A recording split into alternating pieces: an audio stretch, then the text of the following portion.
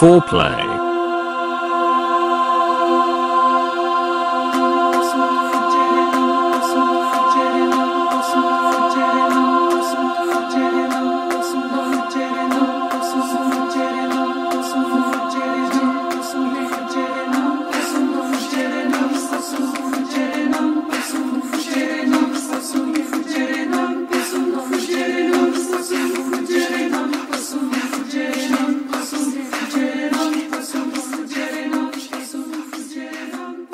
Welcome to the May 2021 Foreplay as presented by the Raw Footage podcast.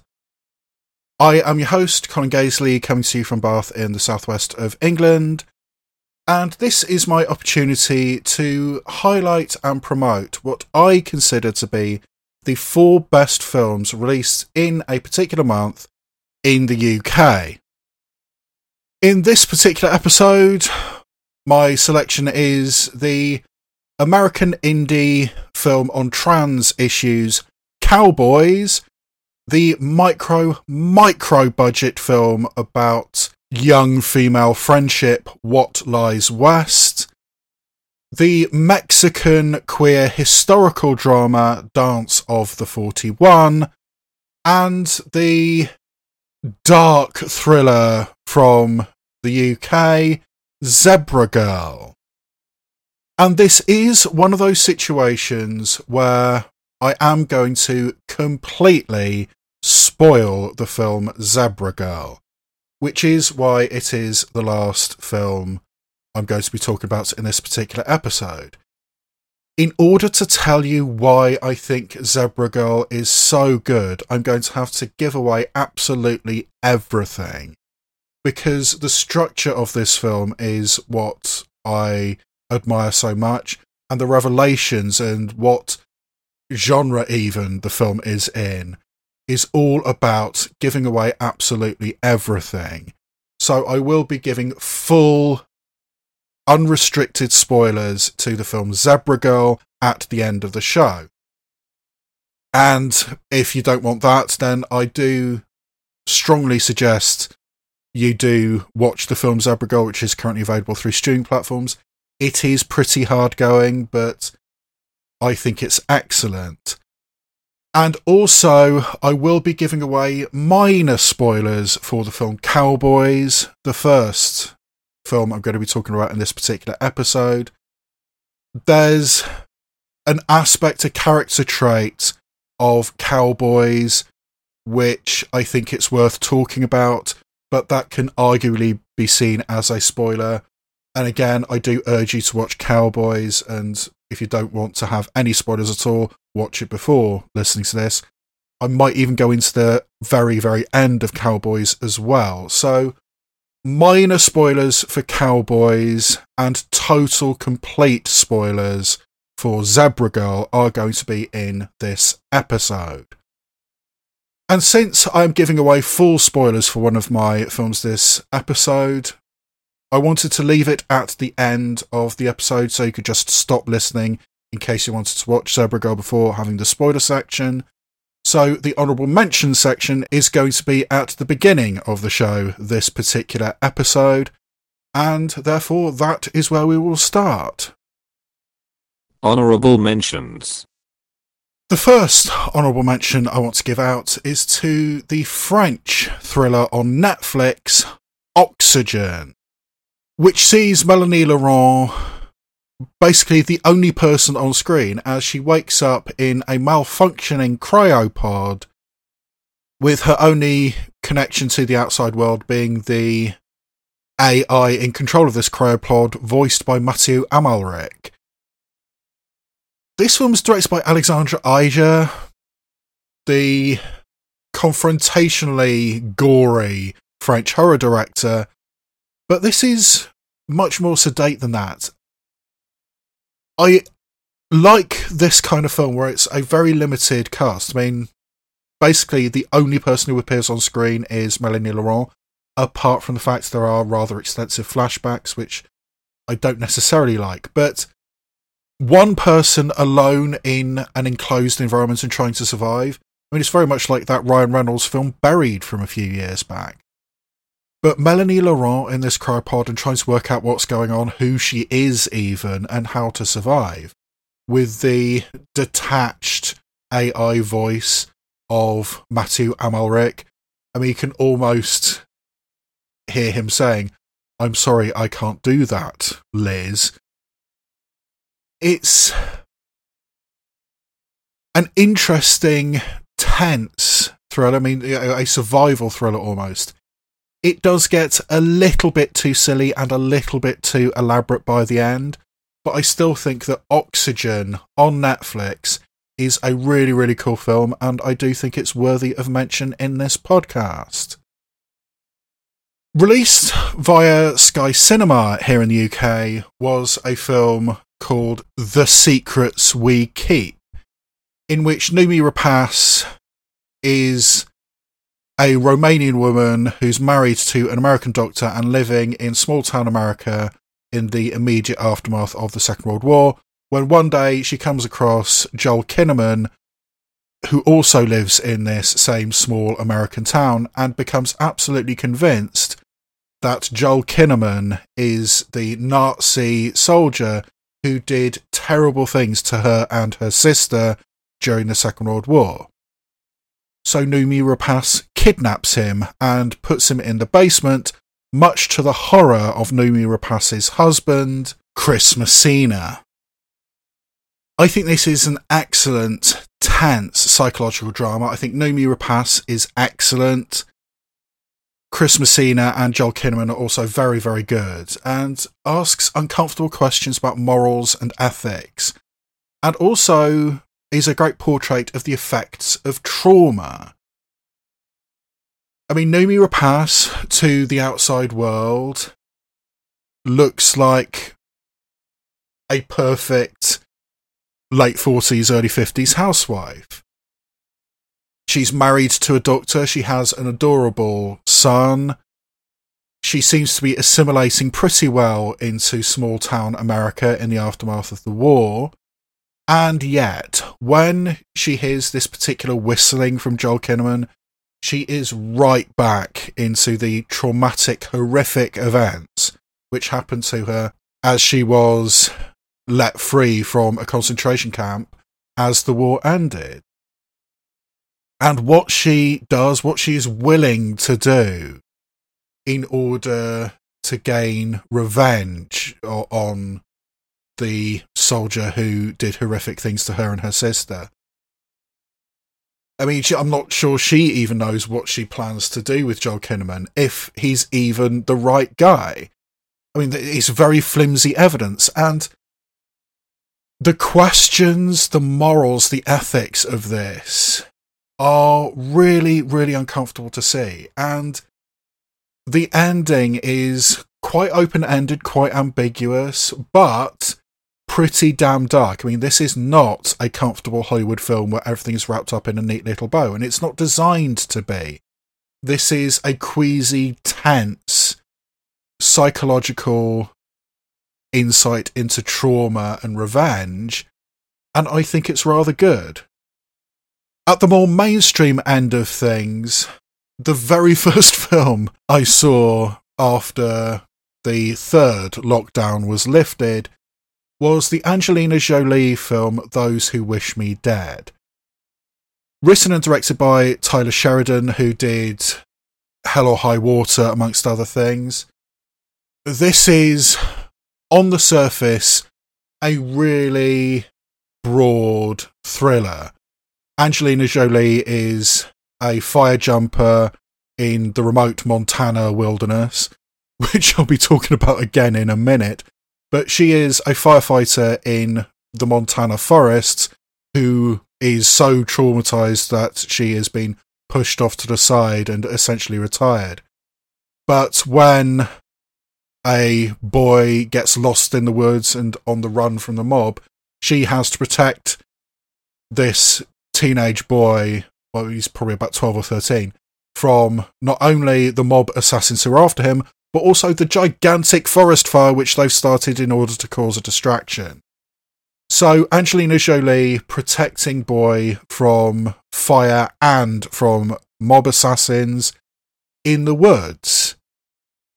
It sounds like a little bit of a potboiler, and yes, to be fair, it is basically a potboiler, but it's executed very, very well. It was tense, it was dramatic, it was emotional in the right places. I think Angelina Jolie is excellent.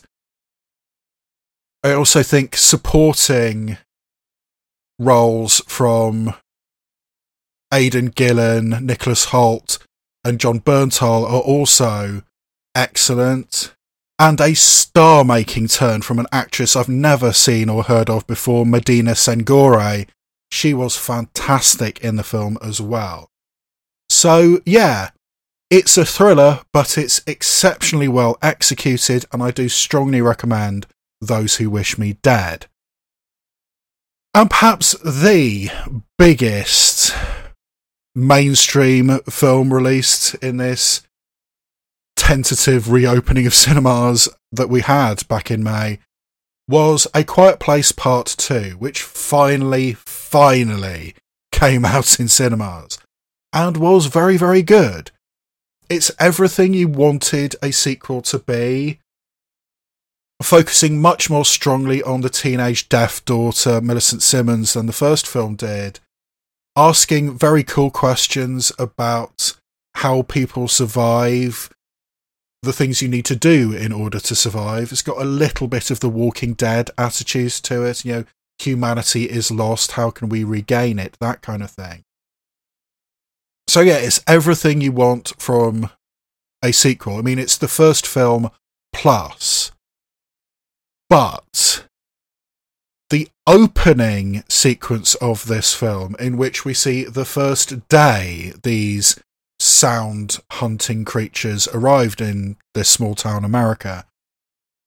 I mean, it's very, very Stephen King. I mean, this gigantic thing appears in the sky over a baseball game. I mean, that is exactly what Stephen King would have done to introduce these kinds of monsters. But after this baseball game, I mean, the panic as they gradually realise, oh, we need to keep quiet in order to survive. And the direction of John Krasinski, who apparently was reluctant to do the sequel, but he did it, and he pulled off an exceptionally exciting, vibrant, brilliant opening scene. I mean, one of the best action sequences, I mean, if you can call it that I think I've ever seen. It's very, very good. So, a good sequel to a good first chapter, but an exceptionally good opening sequence as we see exactly how this whole thing started in flashback. And yeah, I think A Quiet Place Part 2 is one of those very, very great examples that now I've seen the sequel, I actually appreciate the first one more. It made me appreciate just how good the first A Quiet Place was. So, yeah, I do thoroughly recommend that one as well, even though you probably know to watch A Quiet Place Part 2. But it is an honourable mention in this podcast. So, my honourable mentions in the May 2021 foreplay are Oxygen, The Secrets We Keep, Those Who Wish Me Dead, and A Quiet Place Part 2. One play. Cowboys is written and directed by Anna Kerrigan and is technically her second feature-length film. 10 years ago, she made a film called 5 Days Gone, which played at one tiny film festival and then absolutely disappeared. I haven't been able to prove this, but I suspect that was her graduating project from film school, and it just didn't get picked up anywhere. Since then, she has done a handful of shorts and a little bit of television, but this, her proper feature-length debut, I guess you might call it, Cowboys, did get premiered at the Tribeca Film Festival, where Steve Zahn picked up an award for Best Actor. It tells the story of a father and son who are camping in the Montana wilderness, played by Steve Zahn and Sasha Knight. But as the film progresses, it is revealed that Steve Zahn has technically kidnapped Sasha Knight because Steve Zahn's estranged wife, Gillian Bell, cannot accept the fact that her daughter is actually trans and would like to live as a boy. Steve Zahn accepts this, so he's decided to take his son and run away to Canada through the Montana wilderness. Gillian Bell is obviously very concerned about this sequence of events and gets the local Montana sheriff, Ann Dowd, on the pursuit of this father and son as they try to make it to the Canadian border. So, can Steve Zahn and Sasha Knight make it to Canada? Will they escape the pursuit of Ann Dowd and the other law enforcement who is on their tail? And will Gillian Bell finally accept that her daughter is actually a son? I saw trailers for this quite some time ago. I mean, it was one of those nights where I was just going down a rabbit hole of trailers on YouTube. I mean, looking at the sidebar and thinking, "Ooh, that looks interesting, what's that? That looks interesting, what's that?" And I saw this trailer, I thought, oh look, Gillian Bell as the disapproving mother of a trans son. That looks kind of cool.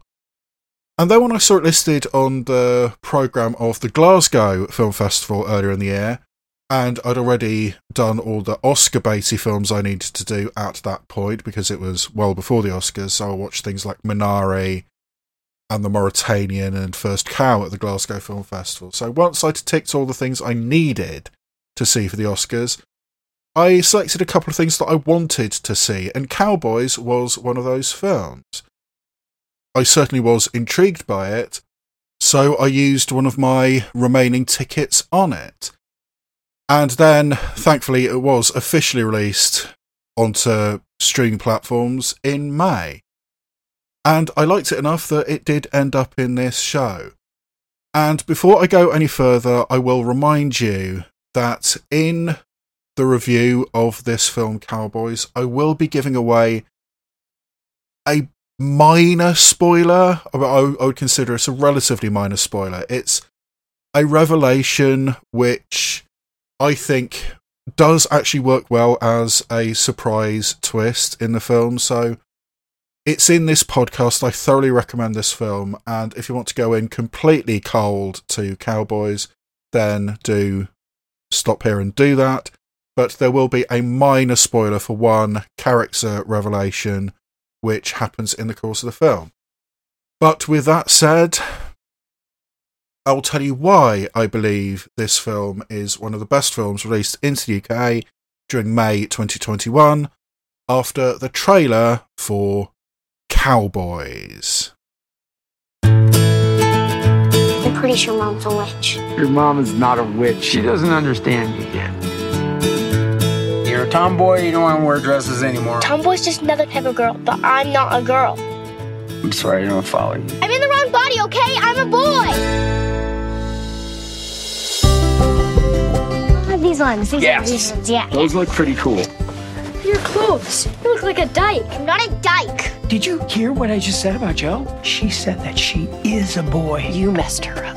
I think it's best that you stay away.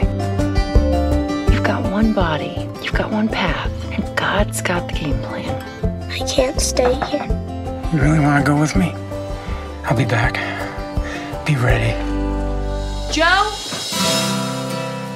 You think our mountains are big here in Montana? Yeah. Wait till you see them in Canada. You just gotta go here, across the river. That's it.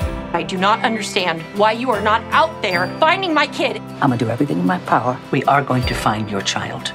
Okay. Am I okay? Look who I'm with. Look where we are. I am beyond okay. Breaking news. An 11-year-old local girl, Josie Johnson, disappeared from her bedroom. We're outlaws, son. Now they're coming after us. You understood what we were doing! What was the plan? You were supposed to protect me. Joe's Joe. It's not some lump of clay that you just pound into something. It is always tricky when a trans story or any type of LGBT Q plus project is put in the hands of somebody who isn't in that community. To the best of my knowledge, Anna Kerrigan is a cis straight woman, but she has made films on LGBT subjects in the past, and she did describe herself as an ally in the Q&A that I saw attached to this film at the Glasgow Film Festival. So she doesn't necessarily fit into the queer spectrum, but she did make a very fine film, including insisting on finding a young, non-binary and or trans actor to appear in this film. And she hit the jackpot with Sasha Knight. Sasha Knight is biologically a girl, but the correct pronoun is he, and he is great in this film. The coming out scene, for want of a better term, that he has with his father, Steve Zahn, is really, really well portrayed. I mean, right from the start, we know that this little girl doesn't like being put in dresses. She doesn't like having her hair long. But her mother, Gillian Bell, insists that you are a girl, you will wear dresses, you will have your hair long. But the childhood bedroom is surrounded by little plushy aliens and posters of aliens. And when Sasha Knight talks to his father one night, he says, I'm not a tomboy, I'm a boy. It feels like an alien has put me in the wrong body. So everything fits together. And Steve Zahn is surprised by this, but accepts it, and realising that Gillian Bell will not accept that her daughter is a boy, just kidnaps him. Steve Zahn is not a very stable or very promising person, which I'll be getting onto in a minute. So Gillian Bell has this attitude that God has a plan, God knows what you are, and there's only one way to be. Despite the fact she doesn't really believe this. I mean, there's a specific line of dialogue. Who would want to be a girl? She thinks it's just a phase that her daughter will grow out of. And yeah, it's a portrait of a woman who has no experience of this, no idea about this, and doesn't like where it's going. And her estranged husband, Steve Zahn, who has spent time in jail, and we do see going to AA meetings, and has a rifle going off into the Montana wilderness. This is naturally something which Gillian Bell is concerned about, and also concerned about the attitudes that her daughter has. I mean, she is in so much denial that when Gillian Bell hands over a photograph to local law enforcement in the person of Anne Dowd, she hands over a photo of Sasha Knight in a dress with long hair and looking absolutely miserable. And this is the photo that gets put on the Amber Alert, gets put on the television, all this kind of stuff. Despite the fact that Gillian Bell knows that Steve Zahn will have cut Sasha Knight's hair and put him in boys' clothes. She knows that this photo is not going to be accurate, and yet this is the one that she gives to local law enforcement. She is so determined that she has a daughter that even though it will harm finding her child, she gives an inaccurate photo. And the gradual realisation, being forced to gradually realise, I mean, if I want my child back, I'm going to have to accept that I have a son. I mean, that's kind of what this journey for Gillian Bell is. And it kind of works, you kind of accept it, but the amount of acceptance that Gillian Bell portrays on screen by the end of the film, I'm not sure how much of that is genuinely, okay, I have a son, or how much of it is, I am so desperate I will do anything to get my child back, even if I subscribe to this idea I don't particularly believe it. It's not clear, and I think it's a nice piece of this film that it isn't clear. And the relationship between Sasha Knight and Steve Zahn is really cool to see. I mean, when we see at the beginning of the film, and most of this film is told in flashback. I mean, we start with the father and son in the wilderness, and then we go flashbacks to see how we get there. And in the flashbacks, even before the coming out scene, Steve Zahn had a great relationship with his daughter, much better than Gillian Bell had with her daughter. And then after the coming out scene, Steve Zahn also has a great relationship with his son. He's accepting. He does this crazy thing of going off into the wilderness. I mean, you're not happy, so let's go to Canada. I mean, what are we going to do in Canada? I don't know, but we're going to Canada. I mean, he's that kind of person. He's optimistic, perhaps overly optimistic. And he's got a problematic personality. He does have apparent substance abuse issues. He does have a criminal record. And he is constantly popping pills as he is taking his son through the wilderness. So this is a potentially problematic situation. This is a situation which could easily lead to tragedy. But here's where the minor spoiler comes in. Steve Zahn is bipolar. The pills he is popping are not speed or ecstasy or Vicodin or whatever. They're antipsychotics. And eventually his antipsychotics run out, or rather they are lost in a river. So eventually he is in the wilderness with his son and he's run out of his psychotropic medication. And he's got a rifle. And suddenly it gets dangerous in a different way than what you were anticipating. And making that choice, saying that, yes, this is a problematic character, but this is not because of any substance abuse or violence issues. He is mentally ill. And portraying that and being so desperate, I mean, having this optimistic attitude of we're going to Canada. I mean, when you're in an up phase, that is something that a bipolar person might do.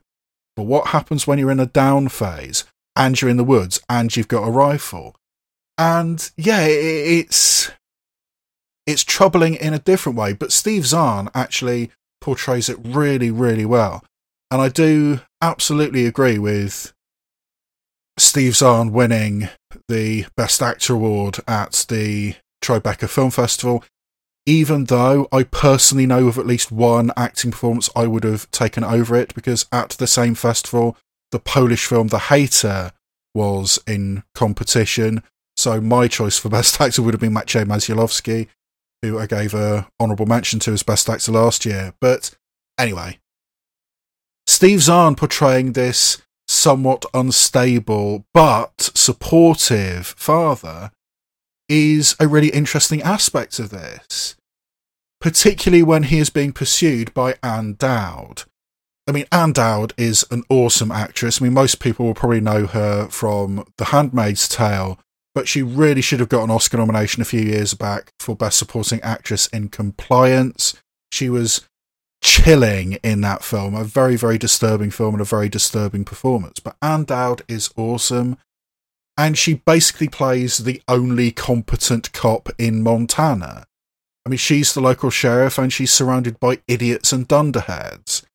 There's a brilliant scene where just after this Amber Alert has been released, you know, there's a little girl lost in the woods. She is in her sheriff's station, and what looks like the entire staff of this station are just sitting around looking at funny videos on YouTube. instead of actually doing their job and looking for this kidnapped child. And Dowd pursues through the forest and eventually catches up with her. And this brings me on to, since I've already given away a minor spoiler, I think I'm going to give an extra little spoiler about something that happens at the end. It's a pretty big spoiler, but yeah, spoilers ahead for the end of the film Cowboys. Eventually, Ann Dowd does catch up to Steve Zahn and Sasha Knight. And because at this point, Steve Zahn has run out of his pills and is brandishing a rifle, Steve Zahn is shot by Ann Dowd. Which I thought was a beautiful and poetic and tragic way to end this film.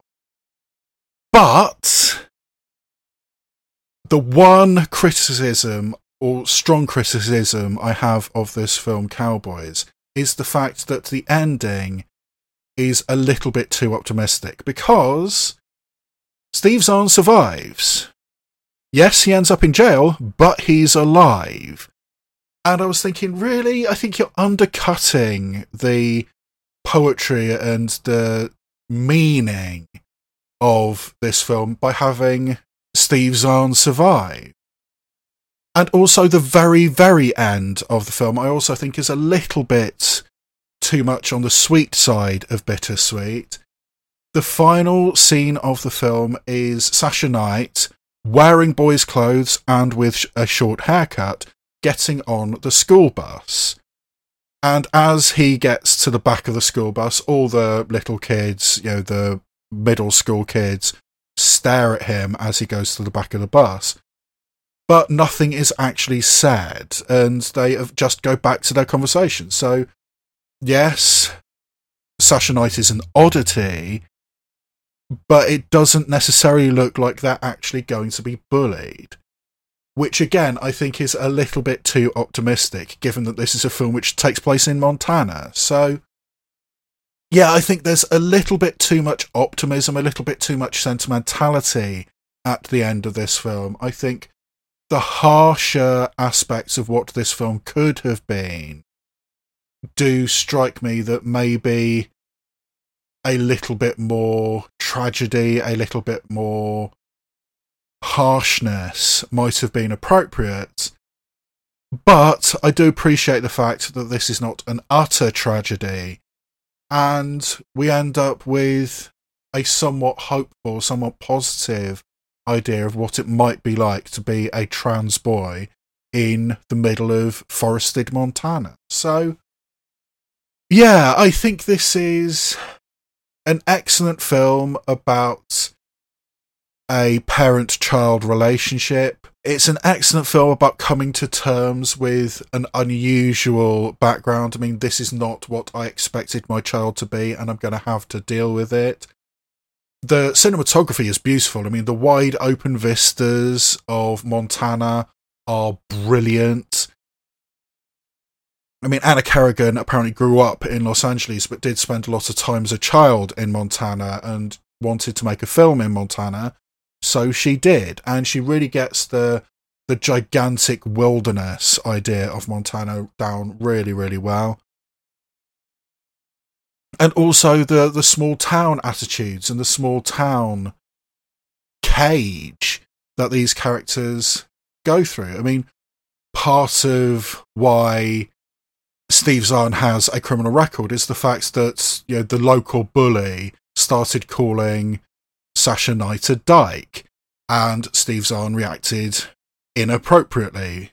Yes, he's an obnoxious little kid, but he's a kid, and now Steve Zahn's got a criminal record. So, yeah, it's not entirely positive, which makes it stand out even more that at the end of the film, there doesn't seem to be any outright aggression or bullying to Sasha Knight wearing boys' clothes and having a short haircut. So, yeah, a little bit too positive at the end, but the attitudes of small town life and the wide open vistas of the Montana wilderness are all brilliantly portrayed. I think Steve Zahn gives an excellent performance as you gradually realise that this is a bipolar person who is gradually going off their meds.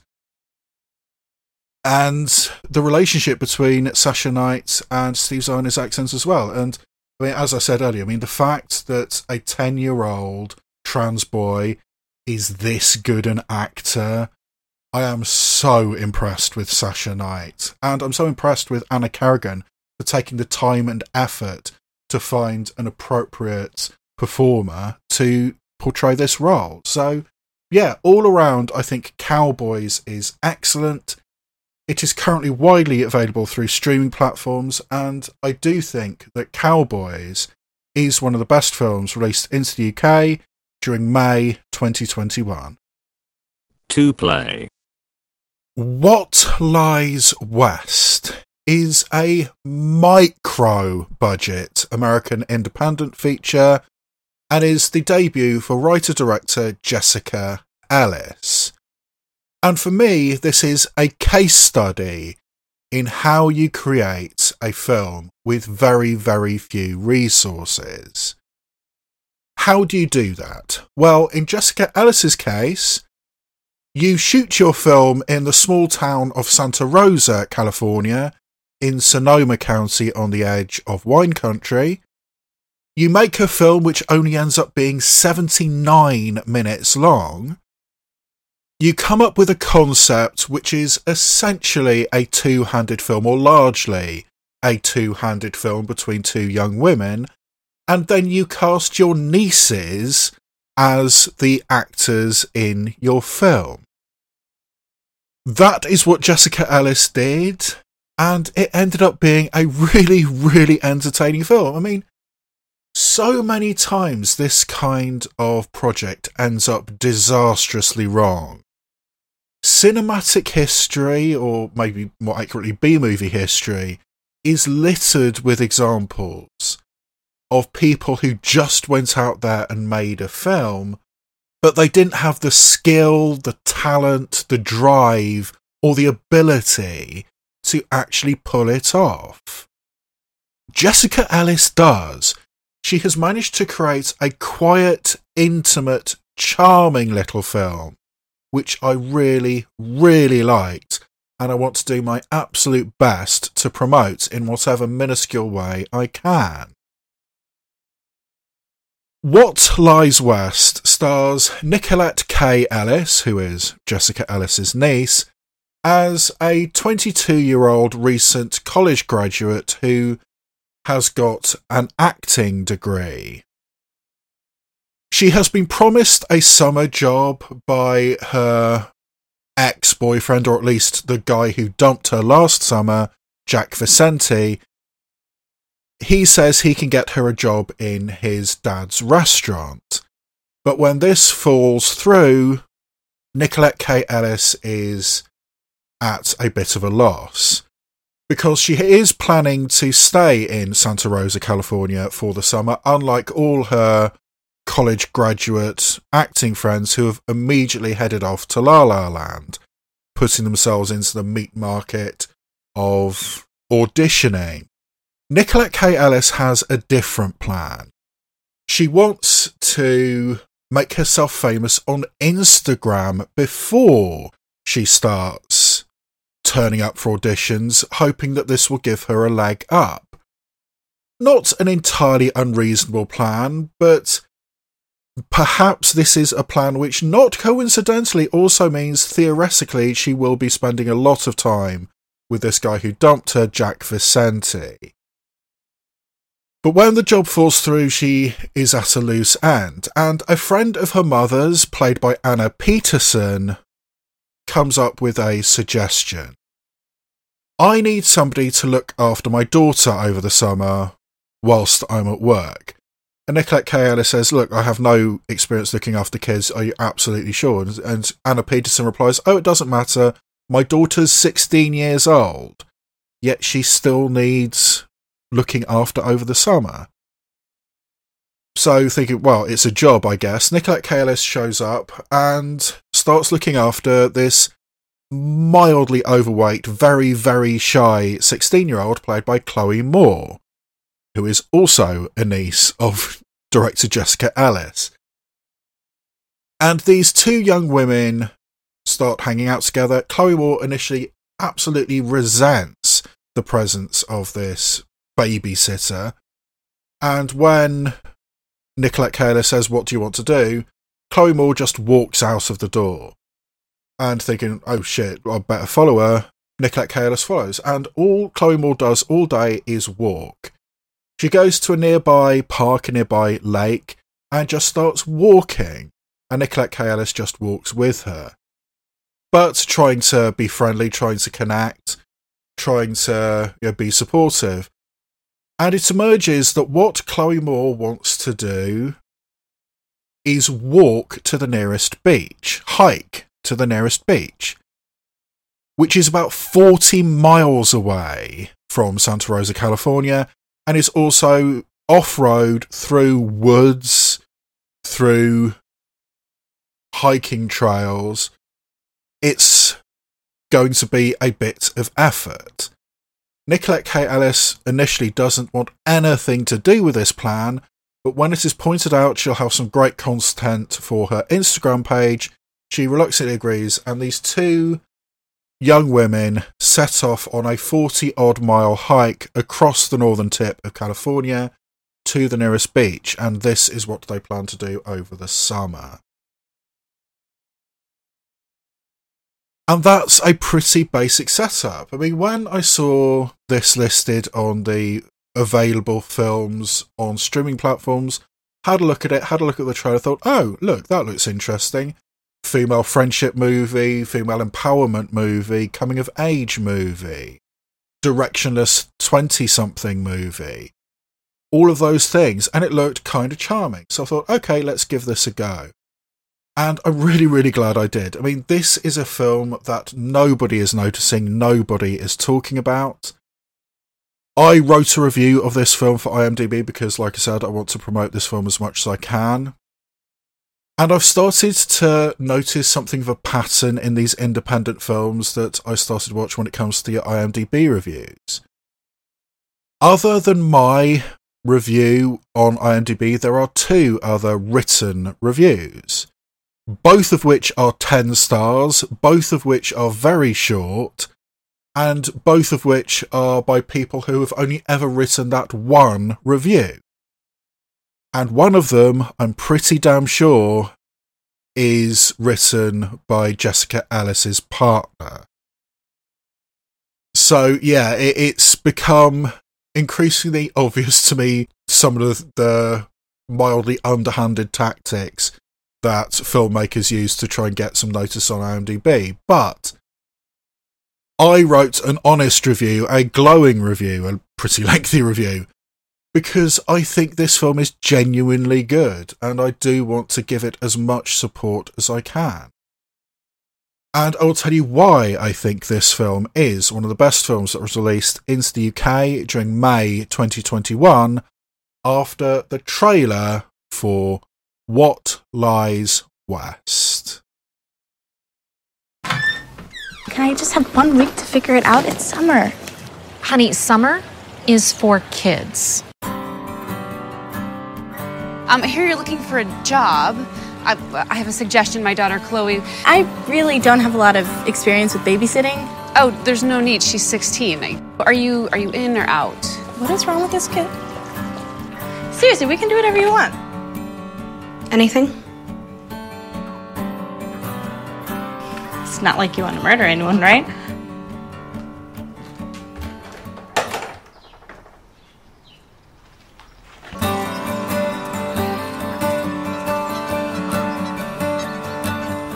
I don't want to hike at the ocean. I want to hike to the ocean. But that's like 50 miles. It's almost 40 miles exactly. I have a route exactly planned out, and I took orienteering. Nothing will go wrong. Well, why'd you drink so much? Because it's 170 degrees outside. No, you need to actually be here. I am here. I just want to make sure we don't get lost. We're not lost. Are we lost? Do you just want to start walking now? Yes. What kind of kids go hiking nowadays, huh? Weird ones? Crazy ones. I need a partner, a babysitter, an accomplice. I really, really like the character that Nicolette K. Ellis portrays in this film. On the surface, her idea of let's become famous on Instagram before I put myself through the grinding audition process in Hollywood, that's not a bad plan. It's just incredibly unlikely to work. And the more the film progresses, the more we realise it's actually masking a chasm of self-doubt and lack of self-confidence. And wanting to hang out with this douche nozzle Jack Vicente, who the more time we spend with him, I mean, he's not in the film a great deal, but we spent enough time with Jack Vicente that we realise he's a total player, a total user. He's not going to follow through with his promises. I mean, basically his move is, hey, my dad runs a restaurant in wine country.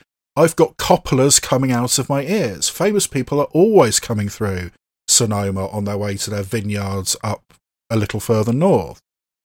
I have contacts. I can give you these contacts. But the more time passes, the more you realise that this is just what he does. This is his move. He's a user. He's not going to follow through on his promises. He's not going to help in any way. He's just going to help himself. And help himself to Nicolette K. Ellis. There's a scene in this film which is the shortest walk of shame I have ever seen. And yes, perhaps that is not the best term, but it's a simple term. And I think it's actually accurate in this particular case because Nicolette K. Ellis does feel a certain level of shame. But this is the path she has chosen. She has chosen to stay in Santa Rosa, chosen to try and get famous on Instagram, and chosen to try and get closer to Jack Vicente. And when that becomes increasingly obvious it's not going to work, she genuinely tries to support and be a friend to Chloe Moore. And it is clear very, very quickly that Chloe Moore has been so smothered by her massively overprotective, massively anxious mother that it's becoming a bit of a problem. And Chloe Moore is, with some justification, wanting to fight back against her restrictive environment. Some people would have gone the sex and drugs route, but I'm really not sure that Chloe Moore would know how to do it if she decided to do that. So instead, she's doing this crazy thing of hiking across California. And Nicolette K. Ellis, wanting to be supportive, follows her. I mean, despite the fact that Nicolette K. Ellis really doesn't need to try and make friends with Chloe Moore. I mean, she's getting paid either way. All that Anna Peterson wants is for Nicolette K. Ellis to be there. She's getting paid either way, but despite that, she makes a genuine effort, a genuine attempt to be friends with Chloe Moore. And can see the damage that Chloe Moore's mother is doing to her. And I think Anna Peterson is actually the underrated star of this film. I think she's excellent as this very, very troubling, very anxious, very overprotective, very smothering mother. I was genuinely concerned about her mental health as I was watching this film, and there's a mild twist at the end of the actual purpose and goal of this hike. And I realised that the filmmakers, the film itself, had the same questions, had the same problems that I did. And it's actually a really, really nice moment. I mean, this film knows what it is saying, knows what it is doing. Having these two girls, these two young women, who are each in their own way very unprepared for what they're about to do. I mean, you look at both of them, and in neither case you think, oh yeah, that's a girl you would imagine on a hike. These two unprepared young women walking across California, and naturally obstacles get put in their way, problems arise. wouldn't you know it, they get lost. I mean, that's hardly a spoiler in this kind of film, but the way they each react to being lost, the way they each react to this situation also tells us a lot about these people. I mean, by the time we get on the hike, and the hike starts about 2/3 of the way through this film, by the time they start the hike, the tentative relationship, the tentative friendship these two young women have is palpable to see, because we've had so much time to build up the relationship. We've seen these young women interacting with each other, hanging out together, being together, that we can see the starts, the kernels of a genuine friendship, a genuine relationship. These two young women do actually care about each other in a very sort of we've known each other a couple of weeks kind of way, but it is there and we can see it building and it feels totally natural. I mean, I don't know if these two young women grew up together, if they knew each other before filming. I mean, you can have a mutual aunt without being cousins, but the relationship between these two young women, I absolutely believe. The very reserved, very shy, browbeaten Chloe Moore and the on the surface effervescent but underneath deeply insecure Nicolette K. Ellis. I mean, I think there is a razor sharp line between pragmatically saying I can get famous on Instagram before auditioning and just having absolutely zero self-confidence. And that's what Nicolette K. Ellis is showing throughout the course of this film. And each with their own issues, each reacting in their different ways. You really see these young women interact with each other, and this is a really, really charming little film. The biggest compliment I can pay What Lies West is I really, really wish it could have been longer. I mean, like I said, this is only 79 minutes long, and in an era where films are regularly clocking in at well over 2 hours, it would usually be refreshing, it would usually be something to support to have a tight, taut, little film. But in this case, I wanted more. There is more you could have done with the hike. I mean, like I said, it only starts 2/3 of the way through the film. And more than anything, the one thing that you could definitely expand upon is the relationship between Nicolette K. Ellis and this douche nozzle user, Jack Vicente. I mean, showing why Nicolette K. Ellis is so attracted to him, and also showing how he is clearly using her and has this playboy attitude despite not really being able or willing to follow through on any of his promises. Showing how that relationship works, showing the potential of it before you have the rug pulled out and you realise, oh, this guy's just a user and Nicolette K. Ellis is not going to get what she wants out of this. Explore that a little bit further, show his personality a little bit more, show the smarminess. You could have definitely had at least another 10-15 minutes of the relationship between Jack Vicente and Nicolette K. Ellis, and I don't think it would have affected the pacing or the flow of the film at all. So, I mean, I so rarely say this, but I definitely wanted What Lies West to be longer. And like I said, in the modern era, that is possibly the biggest compliment I can say. And whatever else I say, I do say this is a tiny, micro-budget film, a gold star example of how you make an entertaining, compelling, dramatic, micro-budget film. It does need support, it does deserve support. And as far as I'm concerned, What Lies West is one of the best films that was released into the UK during May 2021. 3 play. Dance of the 41 is a Mexican film directed by David Pablos, who has a brief but somewhat respectable career. He has won awards for his short films in Mexico. His feature film Las Elegidas played at Cannes, and off the back of that publicity he also managed to get a gig directing music videos for a couple of White Lies tracks, which is quite impressive because, you know, I no longer follow music, but I do like the band White Lies. So David Pablos has respectability, if not recognition, in the art house world. And he has been trying to get this film made for quite some time.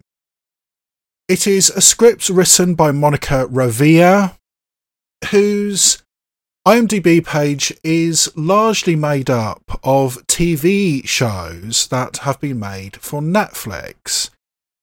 And perhaps that was connection enough for this film to finally be put into production by Netflix, given that no Mexican producers really wanted to touch it because of the film's queer themes. This is a film based on a real-life scandal that happened in 1901 in Mexico. The police raided a private home in Mexico City to discover 41 men dancing together, 19 of whom were in some form of drag. This was a huge scandal. It made all the papers. It was the first time that homosexuality was openly discussed in Mexico. But what made it even more scandalous is that by wide rumour and general public acceptance, there were actually 42 men dancing with each other in this ball, but one of them got away with it because he was the son-in-law of the sitting president of Mexico / dictator. He'd been president for about 20 years by that point, Porfirio Diaz. But his son-in-law was reportedly also at this ball, this dance, but his name was never officially listed in the people rounded up.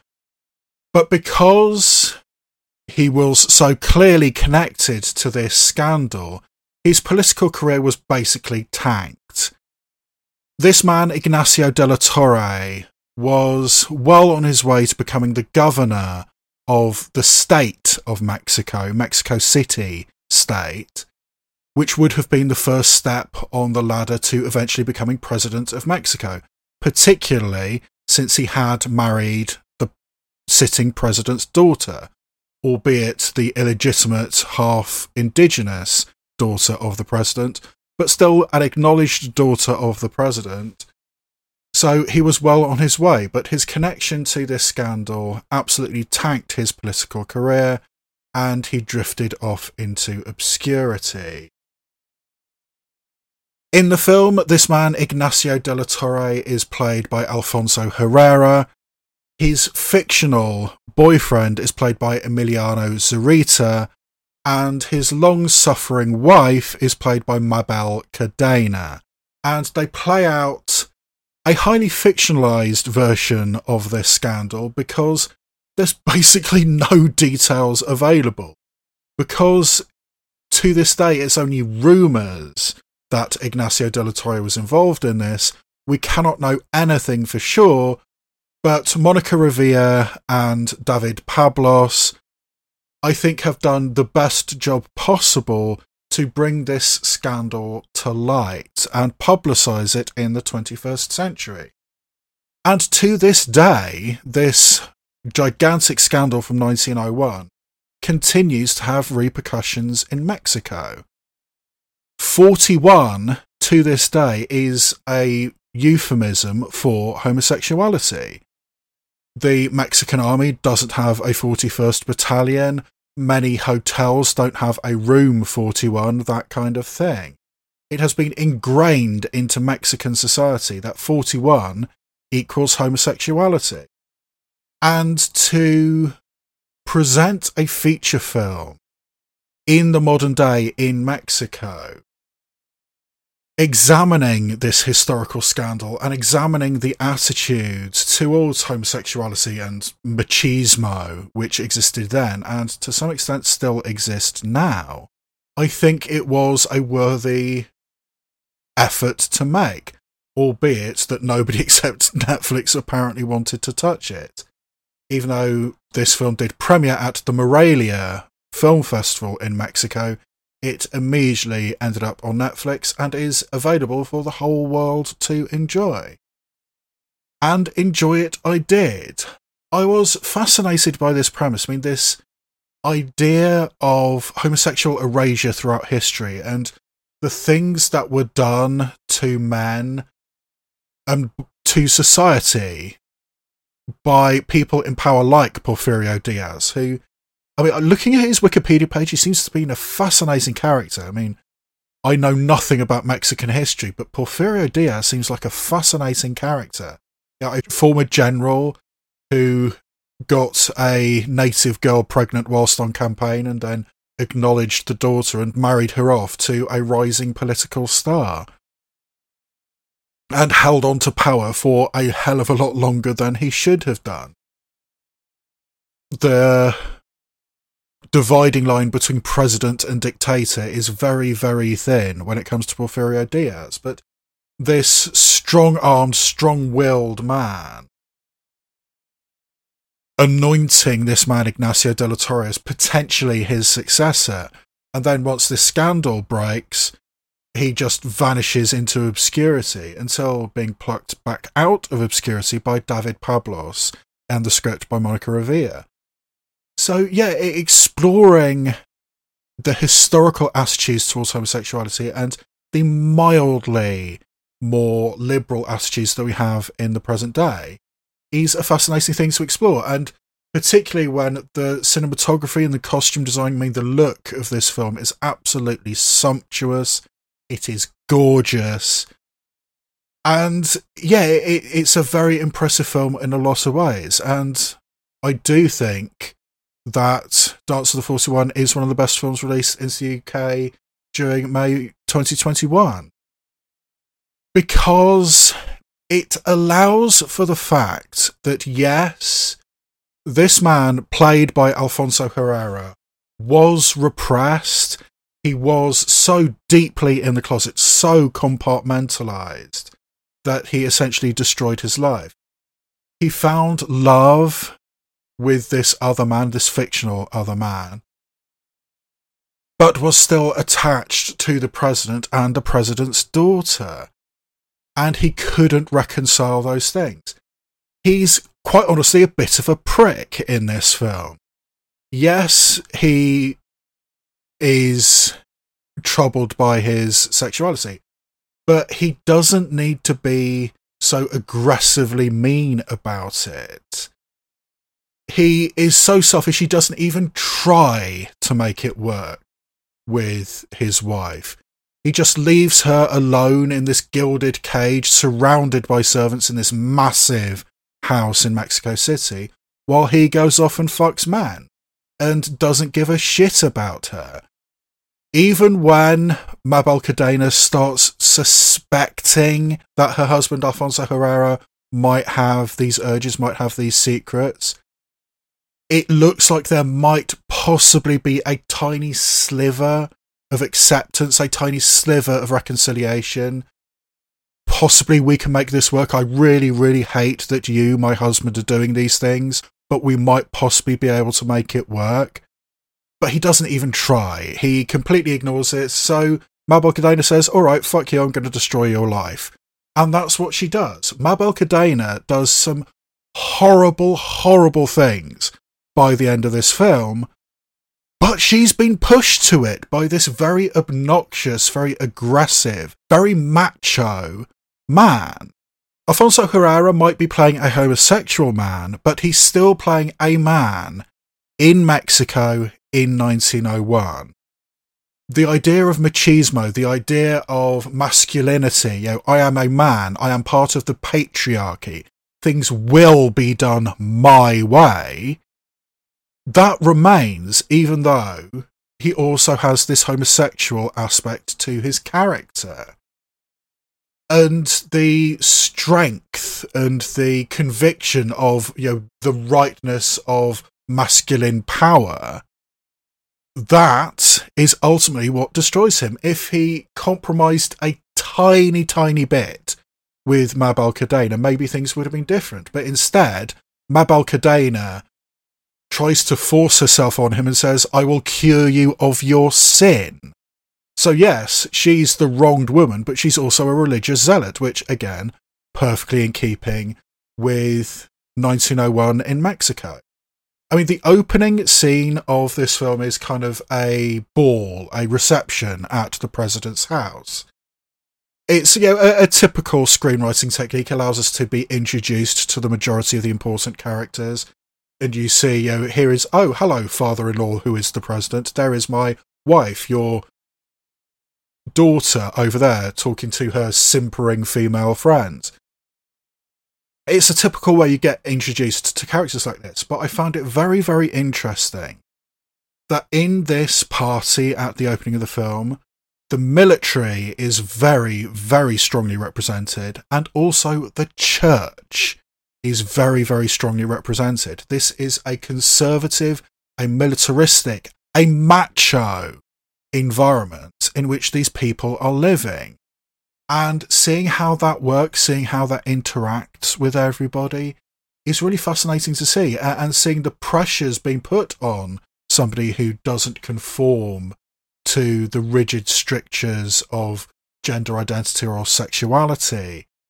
Seeing how that can break a man, and how it does break Alfonso Herrera. And how it breaks the relationship between him and this young man who also works for the government, Emiliano Zurita. And the relationship between the two men, I think, is very tender, very beautiful, and very unexpected. Reading between the lines, the way things are presented, it seems to me that Alfonso Herrera's relationships with men have up until this point been largely about dominance. I will control you, I will overpower you because I am the man, I am the important man. Even in his relationships with other men, that seems to be the attitude he has. But then Emiliano Zurita comes along and shows some tenderness, shows some connection, shows some simplicity, and Alfonso Herrera really doesn't know how to handle it, and gradually succumbing to this tenderness rather than the dominance he's used to. It makes the relationship work, it makes the relationship all the more convincing. So when it inevitably breaks up, it's all the more tragic. And yeah, there's a poetry, there's a poignancy to this, which in places is heartbreaking, albeit Alfonso Herrera remains a very objectionable, obnoxious character throughout. But as well as this tenderness, there is some frankness as well. There is a gigantic gay orgy scene. There are lots of oiled, lithe young men who have been hired for the night for these parties. I think the queer gaze is definitely here, or seems to be here, or at least is convincing enough. I have not been able to find any details about the sexuality of David Pablos, but the actors, as far as I can tell, are straight. The lead, Alfonso Herrera, is straight. He is married to a woman with 2 kids, and all his romantic relationships seem to have been with women. So, to the best of my knowledge, Alfonso Herrera is straight, but still puts forth a very convincing performance as a man deeply in love with and deeply conflicted about being in love with another man. But he is also a very selfish man. I mean, somebody asks him, why do you think we have rules here? And Alfonso Herrera replies, they're for everybody else. And yeah, going through the motions with his wife. The wedding night with his wife is very uncomfortable to watch. I mean, it's entirely fueled by alcohol. it's very, very mechanical, and it's largely self-stimulated.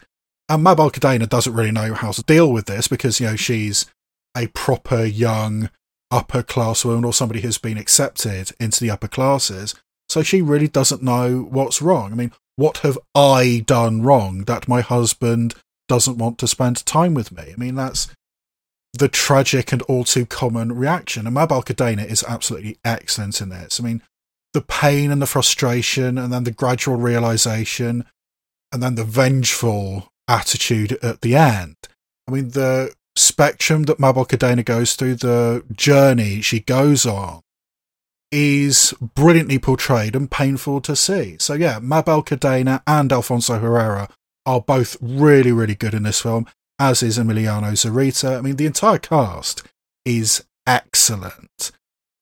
And yeah, showing this window into the past, into the history of queer culture in another society, it's fascinating and painful and brutal, but also visually stunning. I mean, like I said, the production design, the costume design is excellent. The cinematography puts the rich lushness on display, but also has, you know, the bit of the muted attitude to it, you know, with all the gaslight and things like that. So yeah, the look of this film is stunning, and the film as a whole, I think, is very, very impressive. It is hard going, it is ultimately a tragedy, and, you know, what really happened to these 41 men who were rounded up, as far as I'm aware, the real life story isn't quite as tragic as what is portrayed in the film. As far as I'm aware, the majority of these men didn't actually die, but they were severely punished. And yeah, it's fascinating seeing just how long the tendrils of this scandal have been. I mean, to this day, 41 is still a thing in Mexico. And this shows us why. And it's a beautiful, poetic, tragic, heartbreaking film. But it is very good. It is currently available on Netflix. And as far as I'm concerned, Dance of the 41 is one of the best films released into the UK during May 2021. Foreplay. Zebra Girl is the feature-length debut of director Stephanie Zari, who is American but UK-based, and the film is written by Derek Ahanon and is adapted from his own one-woman play, Catherine and Anita, which played at the Edinburgh Festival in 2017 before having a run at the West End in 2018, where it was performed by Sarah Roy. And both Sarah Roy and Stephanie Zari do have screen story credits on this film alongside Derek Ahanon. And before I go any further, I will once again remind you that I will go into full 100% spoilers about Zebra Girl. I'm going to give away absolutely everything about this film because that's kind of what I appreciate so much about it. So with that said, I'm actually going to do something I don't usually do. I mean, usually I have a little bit of a preamble, a little bit of a foundation about what the film is before I go into the trailer and then my review and analysis of it. But in this particular case, I think I'm going to go directly into the marketing for this film because I personally believe that is one of the issues with some of the very negative reviews that are out there about Zebra Girl. So the synopsis on IMDb of this film Zebra Girl reads, quote, Catherine's seemingly perfect rural life is turned upside down after she discovers her husband is hiding a dark secret that leads to the unthinkable. Murder. End quote. That is how the film has been marketed, but I do not believe that is accurate in the slightest. this was not the film I signed up for, but fortunately I turned out to be really, really impressed with the film it ended up being. And I will be telling you why I think this film is one of the best films released in the UK during May 2021, after the trailer for Zebra Girl. I bet my soul to you. Every single dark crevice in you kept this from me. I trusted you.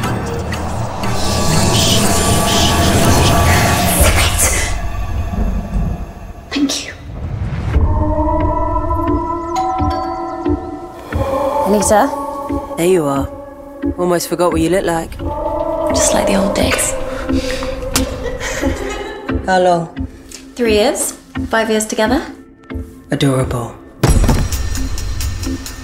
Once you're in a relationship, you find out these things about your partner that maybe they're hiding early on, so as not to scare the other person off. That is how relationships work, right? Yes. It's not like I need it at all. Would you like to hear what's wrong with me? Yeah, sure. I need you to go to the store and get a bow saw. A bow saw at one store, Cleaning supplies at the other. to avoid suspicion. Obviously.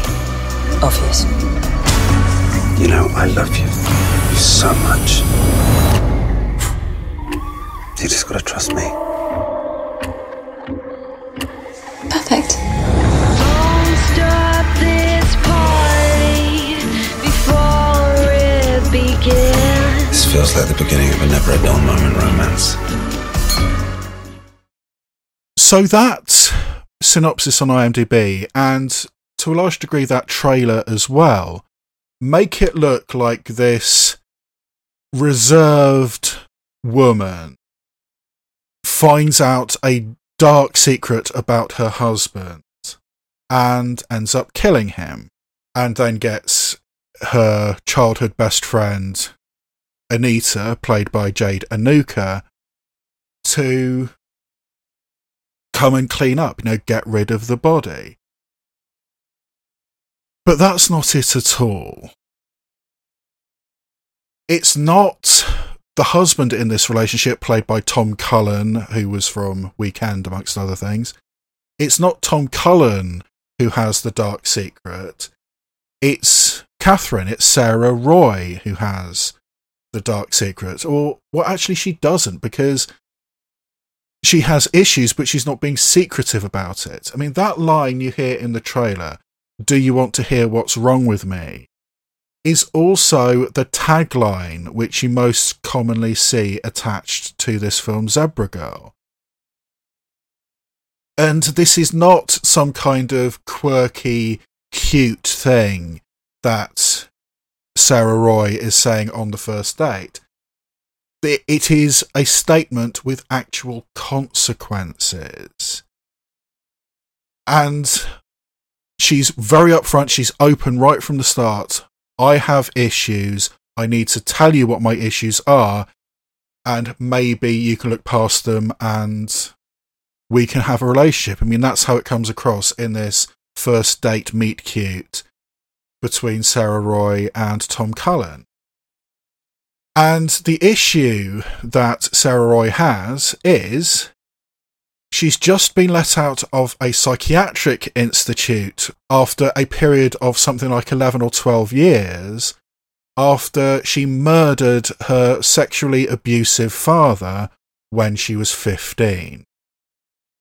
And this was enough of a story that once Tom Cullen knows her full name, he says, "Oh, you're that girl."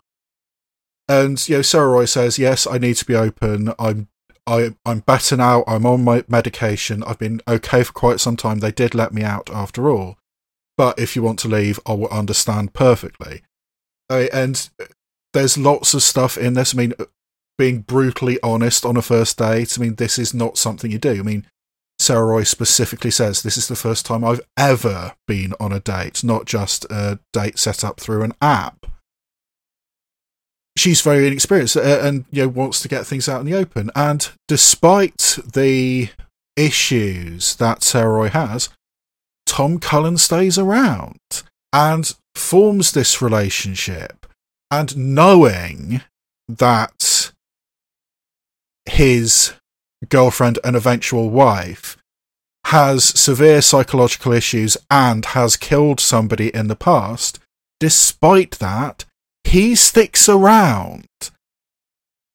And I think it's a beautiful sense of understanding that Tom Cullen has. And as we flick back and forth between the marriage between Sarah Roy and Tom Cullen, we see in flashback the relationship between Sarah Roy and Jade Anuka. This lonely girl who, it becomes increasingly apparent over the course of the film, is being sexually abused by her father, and the only friend she has, this little black girl who she is constantly talking to, constantly spending time with, until eventually, as a 15-year-old, brilliantly played by Isabel Connolly, this character Catherine snaps and stabs her sexually abusive father in the head. But the way all of this, it plays out, sets off alarm bells, or at least it did for me. I mean, right from the opening scene of the film, Sarah Roy's mental state is in question. She sees a gigantic spider in the corner of her room. One second her husband is in bed next to her, the next second he isn't. There's whispers going on, there's strange noises. I mean, is this a nightmare, or is this genuine psychological disorders? Right from the start, the mental state is in question. And the more we see these two little girls, I mean, the little white girl and the little black girl, interacting with each other, and given the fact that the title of this film is Zebra Girl, I started realising very, very early in the film that Jade Anuka, this childhood best friend who has come to clean up the body, isn't actually physically there. She is a symptom of the mental illness that Sarah Roy has, and has always been a symptom of the mental illness that Sarah Roy has. But what I really, really appreciate about this film is that there is never a moment of revelation. There is never a, aha, can you see what we've done here? You gradually come to the realisation that, oh, this little black girl, variously played by Tega Oduko and Romani Wright, is not actually there. It's a gradual understanding. You come to realise these things. This is not bluntly said. This is not revealed in any way. You just come to the understanding that, oh, this is a symptom of Sarah Roy's mental issues.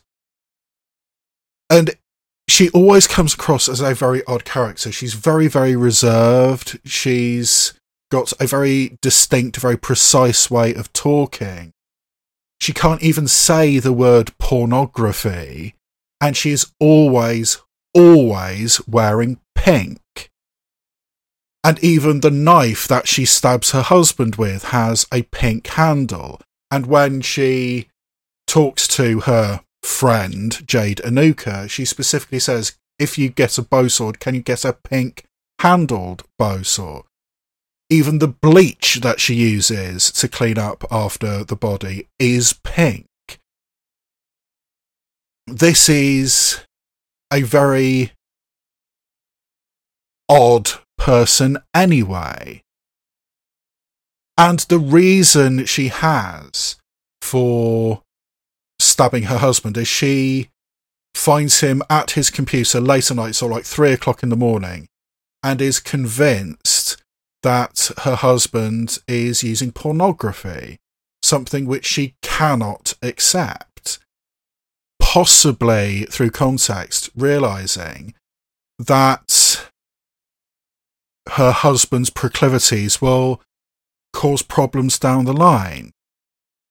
Because the ultimate tragedy about this film, the reason why I say it is not a comedy in the slightest, despite the fact there are some jet black humorous moments and ironic juxtapositions throughout the course of the film, these odd people calmly talking about chopping up a dead body in this very precise, very mannered way. It has its quirky moments, but I definitely wouldn't call it a comedy. This is a tragedy. And the tragedy is that Sarah Roy becomes pregnant. This is something she wants. This is something that Tom Cullen wants.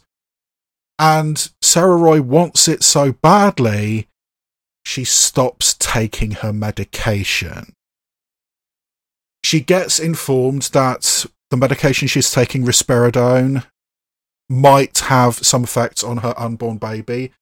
And I had a quick look online, and that doesn't actually appear to be the case. It seems that there's no proven catalogued risks with taking risperidone during pregnancy, but whatever, she is told that her antipsychotic medication might affect her unborn baby, so she stops taking it and becomes increasingly more paranoid and has increasingly loud voices starting talking to her.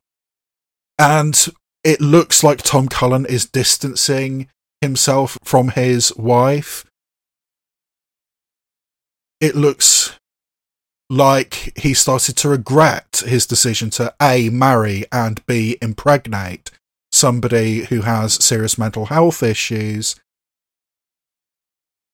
And when Sarah Roy finds him at 3 a.m. in the computer looking at pornography as far as she's concerned, she snaps and stabs him in the head with a pink-handled knife.